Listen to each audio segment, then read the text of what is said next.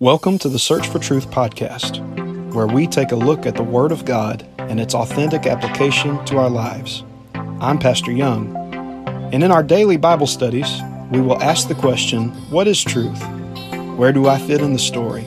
And what is God saying to the church? So grab a Bible and enjoy. Word up!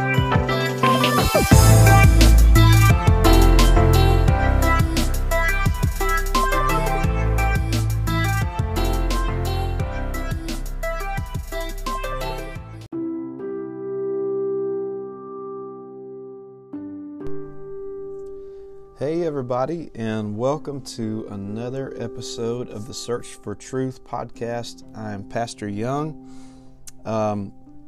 Before we get really kicked off and started today, I want to send out a special thank you to all of my new listeners. You know what? A thank you to my old listeners, my in-between listeners. I just want to thank everybody. It's pretty exciting right now, actually. If you're listening to this, whenever I first began this podcast, it was a little discouraging here and there. Whenever I would check on, the amount of plays that I was getting and all of that stuff there, it's tough because we work hard on these, and whenever you see that, you've only got 4 plays or whatever, and it could get kind of discouraging. But I am happy to announce that we are on our way. We are growing by leaps and bounds, and just this week we are nearing the 900 listener mark.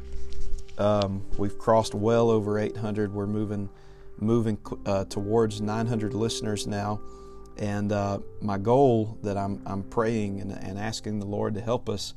I'd really like to see us get to 1,000 listeners on this podcast. And so, let me just shamelessly ask you, please, hey, share this podcast with somebody that you know, somebody that you don't know, a friend, an enemy, whatever, whoever. Share this podcast with somebody and help spread the word. Before we get kicked off and really diving into part 2, of the God of the Old Testament. I also want to give a shout out to the Steadfast Devotion podcast with Trey Cornwell and John Calvin Chance. Be sure to give them a listen. The Uplift podcast with Brother Nathan Beeler. I'm going to be going on his podcast not very long from now, I think in 2 weeks, and I'm looking forward to being with him. One more little piece of business before we get into the Word. I have something really, really exciting to announce, and I'm really, really pumped about this. We're going to be adding another segment to this podcast, the Search for Truth podcast, every week, and we're going to be releasing 2 episodes per week instead of just 1. And this episode that is going to begin to premiere. Likely it will air on Fridays, so that we have a little bit of space between Tuesday night or Wednesday morning, whenever you get it, and Friday. But we're going to call this new segment that we're going to put out, still under the Search for Truth umbrella, but we're going to entitle this new group of episodes that are going to air on Fridays, we're going to call this Conquer the Day. And for those of you that like listening to me, you're going to love listening to the speaker that is going to be teaching every Friday. And believe it or not, it is none other than the sweetness herself. My wife, Sister Katie Young, is going to join me in my podcasting ministry. And she's going to start doing a short, this will be a shorter lessons, shorter devotional style lessons once a week that are going to be called Conquer the Day. And I'm really, really excited about that. We're going to roll that out within the next couple weeks and get it going. And you'll probably like her more than you like me. She's a lot nicer than I am. So for those that listen to my podcast and you're like, oh man, you just beat us up all the time. You just, well, that's where the sweetness will come in, and she'll kind of heal all the wounds and all of that stuff that I tear up all week. So anyways, be sure to reach out to us on social media. We have an Instagram account now, and I'm trying to do more Facebook activity and YouTube and all of that stuff. We're laboring right now. We're trying to get this is not to build a name for anybody. I don't hardly even share my name other than right at the beginning of the podcast. My reputation has nothing to do with this podcast.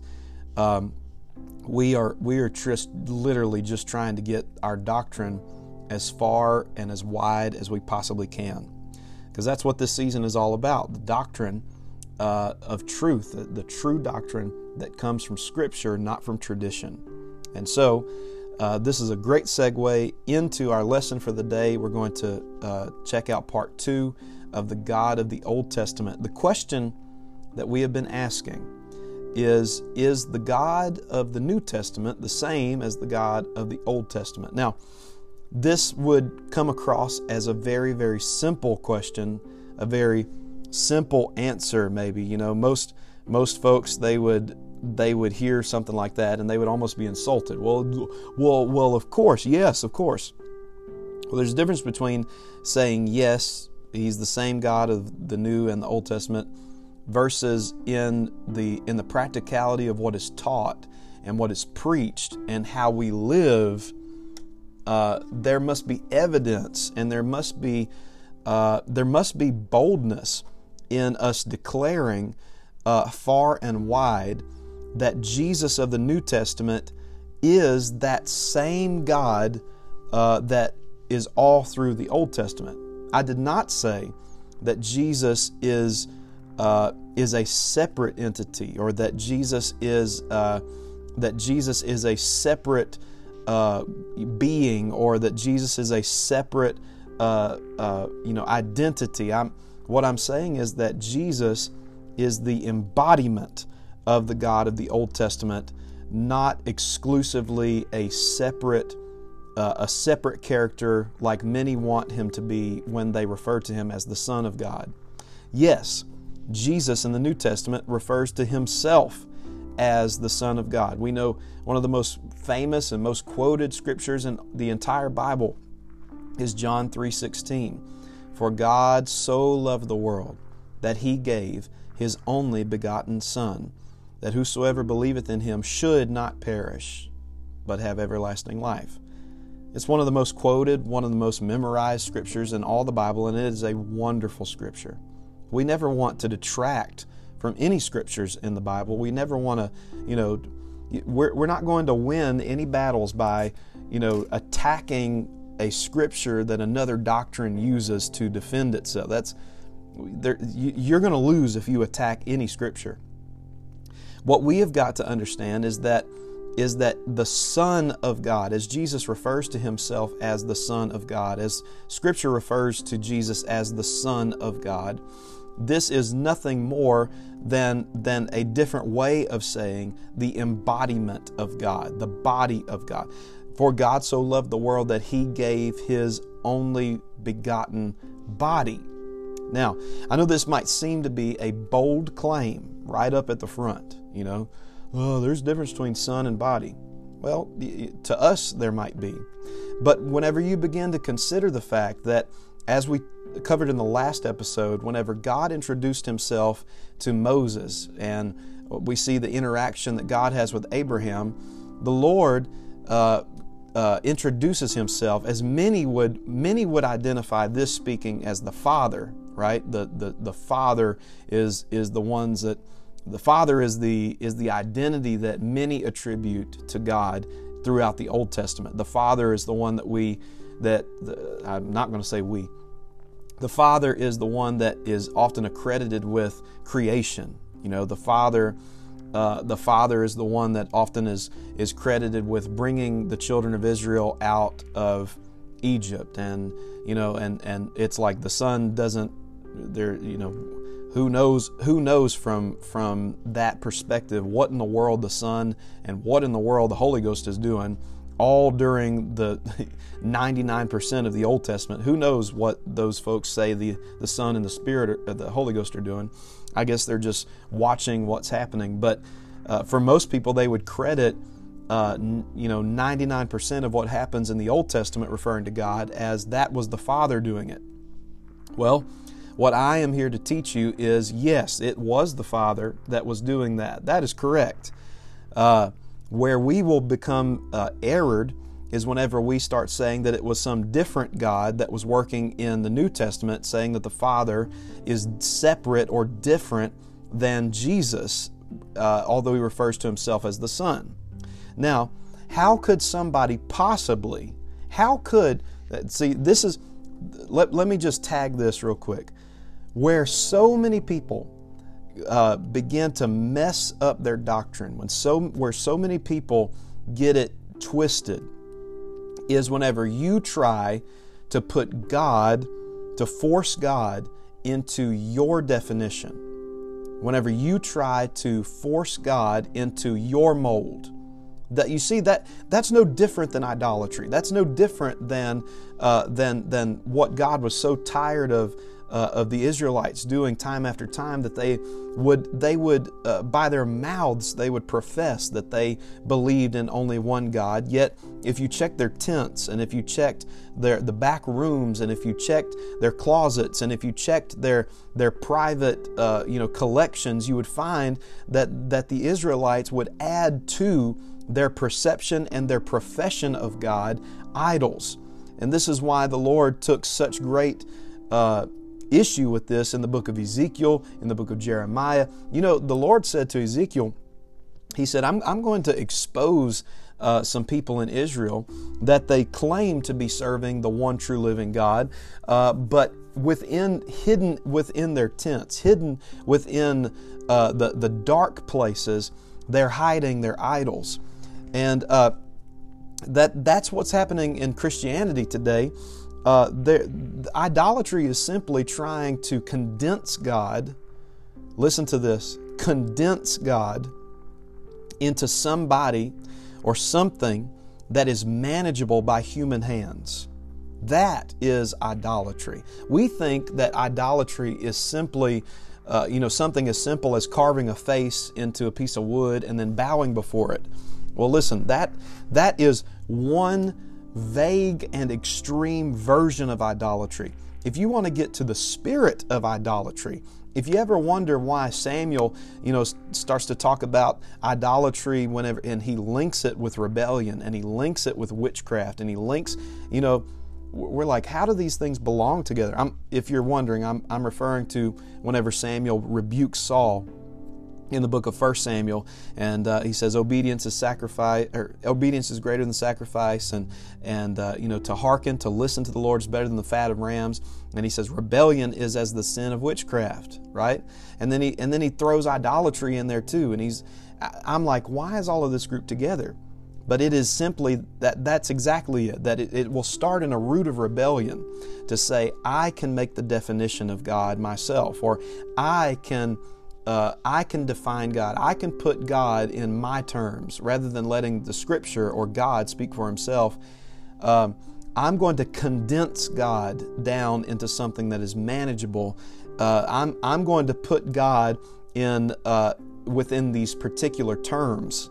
And that, my friends, is the great fault of those who begin to say, well, God could only be the Father or the Son. Why? Because I could only be the Father or the Son. You've got to get an understanding that He says in the book of Isaiah, my ways are far above your ways. My thoughts are above your thoughts. I was listening to a great man of God preach a lesson. He's become one of my favorite speakers, and if you're one of the folks that you will only listen to folks that are in your denomination, then kudos to you. That's fine, and I understand that. But I've really received some wonderful edification and some really great instruction. Although I won't receive doctrine outside, but I will. I think that there's some folks out there that God has dealt with them in some powerful ways that I can glean something from them without receiving their doctrine. There's a guy out there whose name is Francis Chan. And man, this dude is awesome. I love the books that he's written. He's got one entitled Letters to the Church. If you're a reader, you need to look that up. Letters to the Church by Francis Chan. You need to put that on your Amazon wish list, put it in your basket, check out, get back to the podcast. But it's serious. I'm telling you, this is good stuff. Well, Francis Chan was preaching in this conference, and the title of the message, I think, is something like The Two Most Dangerous Lies. And what he was teaching is very similar to what I'm kind of kicking our podcast off here. He said the greatest lie, the most destructive lie that Christianity has bought into is that my opinion about God really matters. Let that sink in. It's a dangerous lie that the enemy has told the people of God to say that my perception of God matters. Now, I don't want to make you bruised up. I don't want to make you feel like you're unimportant. You're the apple of His eye. He knows how many hairs on your head. They're numbered, and God's not forgotten about you, nor the sparrows. You are important to God. So I'm not saying that you don't matter. I'm saying that your perceptions of God do not matter. I'm saying that what you perceive God to be, how you might try to, and I should say how we try to confine God to human-only characteristics, human-only identity, and make Him one-dimensional like we are, that does not change who God is. I can have the perception of many things, and my perception will not be reality to everyone else. It will only be reality to me. Now, I'm headed in a direction here, and I don't know if you picked up on where we're going or not, but we're going to go to Isaiah chapter 9 real quick. We're looking at the God of the Old Testament, and so I'm teaching this to try to build this foundation. We're going to build this foundation wide. We're going to build it deep. We're going to, because we got to lay a lot on this foundation. And the foundation of true doctrine is the oneness of God. It is that He shares His glory with nobody else. Now, if all of these things remain consistent, then we've got to rectify how could God be the Father and the Son at the same time?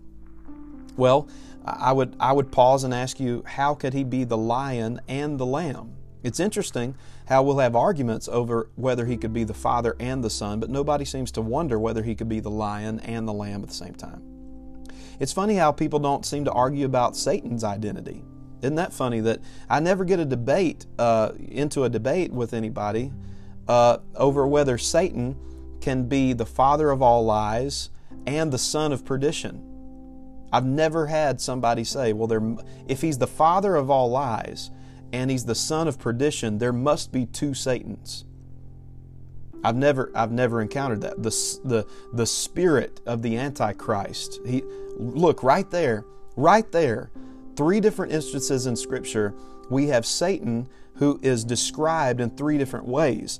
The father of lies, the son of perdition, and the spirit of Antichrist. And yet, never once has anybody proposed that there are 3 Satans. So why is it that God has to be confined, but we will let the devil be whatever he wants to be?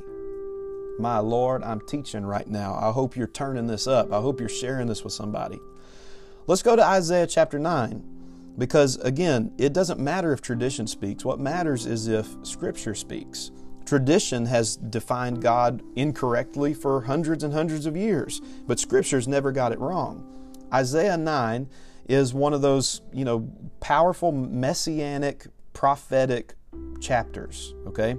And of course, I'm going to go to chapter 9, verse 6. For unto us a child is born, unto us a son is given. So obviously this is talking about Jesus Christ, right? That God is going to give a son. Now, if we only look at Him, if we confine Him to our thoughts, if we confine Him to our ways, then we will say, okay, He's got to be either a father or He's got to be a son. and those identities don't cross over. But look at what this says. Unto us a son is given. Okay, so he's definitely going to be a son. Nobody has a problem with Jesus being the Son of God. They just have an issue with him being a father, the Father. Oh, well, let's read. The government, that is the kingdom of God, shall be upon his shoulder. What that really means there is whenever he comes, he's going to be carrying with him. Upon his shoulder is the description of a burden, somebody that is a burden bearer. The government, the kingdom, shall be carried upon his shoulder. And watch this. And his name, the Son, his name shall be called Wonderful. Now we have no problem admitting that Jesus, the Son, is wonderful. He's going to be called the Counselor. We have no problem admitting that the Son, Jesus, is called the Counselor. He's going to be called the Mighty God. Well, there's some folks might have some issue with that, but that's what Scripture says. Those of us that know, we don't have any problem saying that Jesus, the Son, is the mighty God. And here's where folks are going to, you might drive off the road here if you disagree. I feel sorry for you. He says his name is also going to be called, the Son, by the way, his name is going to be called the Everlasting Father. Whoa. I thought, see, here's where you start running into issues is whenever Scripture speaks and we listen to Scripture over tradition. Because tradition would tell us that the Father and the Son have got to be separate. But Isaiah 9 and 6 have told us that whenever the Son gets here, that Son is going to be called the Everlasting Father. Ooh, my God. So Jesus, and also the Prince of Peace, I know that. But the point that I'm making here is that He is the Father and He's the Son all at the same time. Now, I've got to have words from Jesus that prove that. And I also want to remind you of where we were last week. Last week we talked about as He introduced Himself, that what some would say the God of the Old Testament introduced Himself to Moses. And Moses said, "Who will I tell the people has sent me?" When I go, they're going to ask, "Who has sent you?" What do I tell them? Who are you? And he says, "I am that I am." Okay? And like we covered at the end of last week's episode, I am that I am, or just the I am, this is synonymous with what the Jews would call the name of the God of the Old Testament. If there was ever a name that even Trinitarians would attribute to the Father, they would probably agree that He introduced Himself as I am. Now, again, what I covered in last week's episode, and if you haven't heard it, please go back and listen so I don't have to reteach all of this, but that the I am, the name of God, or what became known as Yahweh, YHWH, Yahweh, as He introduced Himself to Moses, Yahweh became so precious to the Jews, and I admire them for this. I love them for this. That the name of God, they wanted to make sure they did not violate that commandment. They didn't carry that name in vain. And so that name was very precious to them. And they eventually got to where only the high priest would speak that name. And it was only on the Day of Atonement, and it was only on special feast days that he would actually read the name in the Holy Scriptures and say the name that is I am, or Yahweh. Now, what eventually happened is they said, well, I feel like it's becoming too common. We've said it so much. They said, let's scale it back, and we're going to instead call Him Lord. Okay, this is where we get the Hebrew word Adonai. Adonai just means our Lord, or my Lord. That is the one who rules over me, my owner even. The Lord, my Lord, Adonai. And so what would happen is there was a replacement that occurred when the Jews would read that text. They would read the Torah. They would read these ancient scriptures. And whenever they would get to that place, He said, "Whom shall men say?" Or who will? They're going to ask, "Who are you? Who has sent me to you?" To them, and the Lord said, "I am that I am." What they would say instead is, and Adonai said, "Adonai." And the people would respond and say, "The name of the Lord." because they did not want to mess it up. They didn't want to mishandle the name. And then we see the Babylonian captivity that happens later on in the Old Testament. And when that happened, they decided to stop saying the name altogether. Yahweh disappeared. That they only would say Adonai. By the time, this is where I was trying to get last time and didn't get here. If I'm not careful, I won't get here again. But by the time that we reach the New Testament, the Jews still would not utter the name Yahweh or I am. They would replace it still with the term Adonai. Okay? They were okay with saying Lord. Isn't it interesting? Isn't it interesting that as the Jews drift further and further away from God, they fall away from a name and they grab a hold of a title? I just need to point that out. That as the Jews get further and further away from God, they drift further and further away from His name, and they drift towards a title, something that can remain vague, something that doesn't get specific, something that does not make that bold of a declaration. It's one thing for me to call Him Lord. It's a whole other thing for me to call Him Yahweh. It's one thing for me to say Adonai and keep it vague. It's another thing for me to say, that He's Yahweh, that He is the I am. What if I mishandle it? What if it falls into the wrong hands and somebody persecutes us? Or what if that? It's just very interesting that in their captivity, they lost the name and they gained a title. Now, whenever Jesus arrives and Jesus begins His teaching, His earthly ministry, Jesus is one of the first ones to start throwing this name around again, I am. Okay? And what I want you to notice in Scripture, okay, is in the New Testament, there are 7 times that Jesus uses the name of God from the Old Testament about Himself. Oh, you got to hear this.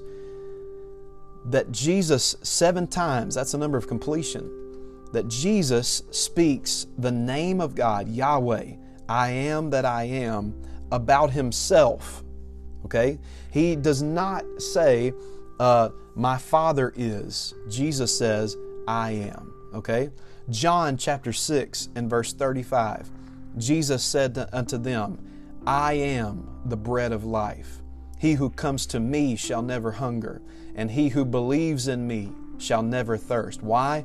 I am the bread of life. He was speaking Yahweh right there, and he was speaking it about Himself. That's why He says, who comes to me. The second time, John chapter 8, verse 12, then Jesus spoke to them again, saying, I am, there it is again, Yahweh, I am the light of the world. He who follows me shall not walk in darkness, but have the light of life. The third time, John 10 and verse 9, He says, I am the door. Whoo, my goodness. Now, every time that He's saying this, the people would have shuddered. They would have just flipped their lid. Oh my goodness, He's using Yahweh. He's using the Old Testament, the name of the Old Testament God. We hadn't heard that used in centuries. Nobody has said this name for 100 years. And here is this man. This is why in the New Testament, the Pharisees didn't know what to do with Him. They said, nobody speaks like this guy. Well, it wasn't just that he was smart. It was that he was claiming to be God, which is what got him put on the cross in the first place. He says in John 10 and 9, I am Yahweh. I am the door. If anyone enters by me, he will be saved and will go in and out and find pasture. Have you noticed a pattern here? I am the bread of life. He who comes to me. He says, I am the light of the world. He who follows me. He says, I am the door. If anyone enters by me. You see this? What Jesus is doing is he is putting his ownership down on the name of the Old Testament, I am. He says in the fourth time in John chapter 10, verse 11, I am the good shepherd. The good shepherd, that's Him, me, gives His life for the sheep. In John 11:25, Jesus says to her, I am the resurrection and the life. That is Yahweh. I am that I am. I am the resurrection and the life.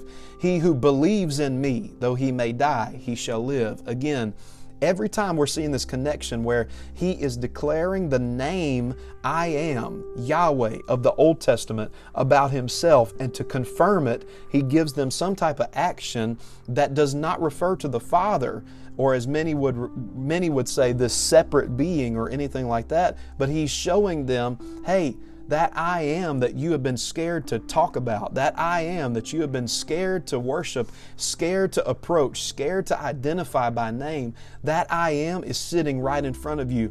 That's why he's saying, it's he who comes to me. It is he who follows me. It is, if anybody enters by me, it is he who believes in me. Though he may die, he shall live. The sixth time that it occurs is in John chapter 14, verse 6. Jesus said to him, I am the way, the truth, and the life. He was saying that about himself. I am Yahweh. He didn't say Adonai. He didn't say, see, everything would have changed if he had said Adonai is the way, the truth, the life. What he would have been saying there is the Lord, or what you know of as the Old Testament God, is the way, the truth, and the life. But he declares that about himself. I am the way, the truth, and the life. No one comes to the Father except through me. I am, why? Because I am the Father. Oh, well, I thought you were the Son. Well, we're going to come back to that. Isaiah said he would be both, the Father and the Son. And the seventh time he says it is in John 15 and verse 1. I am the true vine, and my Father is the vine dresser. Oh my goodness. Oh my goodness. Now, like I said, Jesus is declaring he is the God of the Old Testament. Okay? He says, let me give you a couple more scriptures here. I hope you got a notepad. I hope you're jotting this down, highlighting it. You're going to need this, okay? Wait, I thought he was the Son. Didn't Isaiah say the Son is going to be called the everlasting Father? That they would be one and the same? Well, we've got to get Jesus declaring that. Okay, well, how about John 10? John 10 and 29 says, For my Father has given them to me. He is more powerful than anyone else. No one can snatch them from the Father's hand. And then he says, to clarify in verse 30, John 10 and 30, the Father and I are one. Boom. Oh. What about John 14? John 14, verses 6 through 9. I'm going to read this in the NLT. I love how it is stated here. John 14, 6 through 9. Jesus told him, here it is, I am the way, the truth, and the life. I read that earlier, but I want you to keep going here. I am Yahweh. I am the way, the truth, and the life. No one can come to the Father except through me. Verse 7. If you had really known me, then you would know who my Father is. Now, there's somebody that would listen to that or read that, and if you try to cram God into your own terms, cram Him into human-only characteristics, you would say, okay, boom, right there. If you had known me, you would know who my Father is. That proves that Jesus is not the same as the Father. Let's keep reading Scripture rather than listening to tradition. Just keep reading the same little passage here. He says, from now on, you do know Him, and you have seen Him. Whoa, what? You've seen the Father? This is why Philip gets confused. Verse 8, Philip said, Lord, well, show us the Father, and we will be satisfied. Did you pick up on the fact that Philip said Lord there? Philip, being a Jew, being someone who has been raised never using that name that Jesus just uttered when He said, I am the way, the truth, and the life. Philip just said, Adonai, Lord. Adonai, Lord, or show us the Father, and we will be satisfied. Then Jesus replied, wait a second. Have I been with you all this time, Philip? And yet you still don't know who, He says, I am? Ooh. Anyone who has seen me has seen the Father. So why are you asking me to show Him to you? What Jesus is saying right there is, I am the Father. He said, whoa, I thought you were the Son. Philip said, well, wait a second. I thought you were the Son. If that's the case, then show us the Father. Jesus was saying to Philip right there, when you've seen me, you've seen the Father. Look, there's nobody in their right mind that can read that and not realize that Jesus was saying to Philip and to all of us, I am the embodiment of that Old Testament God.